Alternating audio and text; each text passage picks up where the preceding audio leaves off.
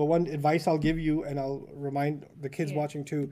Nowadays, you know, back when I used to play a lot of sports in the parks and stuff like that, I used to play a lot of basketball. People talk big when they play basketball, right? A lot of smack talk and trash talk and whatever, right? And all of it boils down to either insulting somebody else or how much inferior they are to you or praising yourself. And now people do that in video games. So while they're playing online, somebody's a sweat, that's what you call it, right? Somebody's a sweat and somebody's like, what's the word, raging you? What? Somebody's raging? Yeah, somebody's raging. Somebody's raging, right? They're making you angry.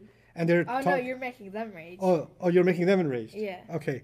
So when you're doing that, you're basically doing one of two things. You're describing how great you are and how easy it is for you to crush them and or how terrible they are, right? Yeah. Both of those are, don't I alone own the kingdom of Fortnite? Yeah. Do you understand? Yeah. So we're training ourselves to praise ourselves and put others down. Yeah. Which is a quality of who? Firaun. Firaun.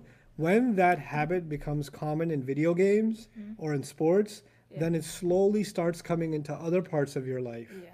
And you start talking like that and thinking like that about other people in school or among friends or in family or when you start making money and you have a job, then you that mentality comes into other things in your life. So, you know, when we played sports together, the kids and stuff before COVID, remember I talked to you about bad sportsmanship? Yeah.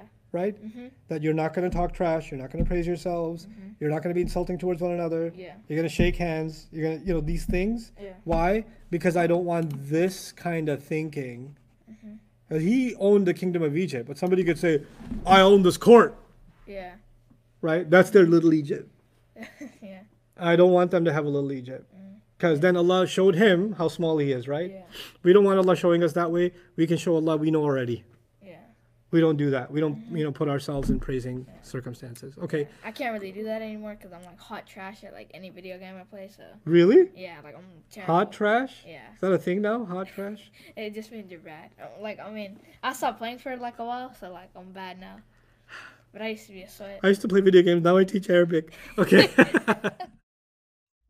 I hope you guys enjoyed that video clip. My team and I have been working tirelessly to try to create as many resources for Muslims to give them first steps in understanding the Quran all the way to the point where they can have a deep, profound understanding of the Quran. We are students of the Quran ourselves, and we want you to be students of the Quran alongside us. Join us for this journey on bayinatv.com, where thousands of hours of work have already been put in. And don't be intimidated, it's step by step by step, so you can make learning the Quran a part of your lifestyle. There's lots of stuff available on YouTube, but it's all over the place. If you want an organized approach to studying the Quran beginning to end for yourself, your kids, your family, and even among peers, that would be the way to go. Sign up for bayinatv.com.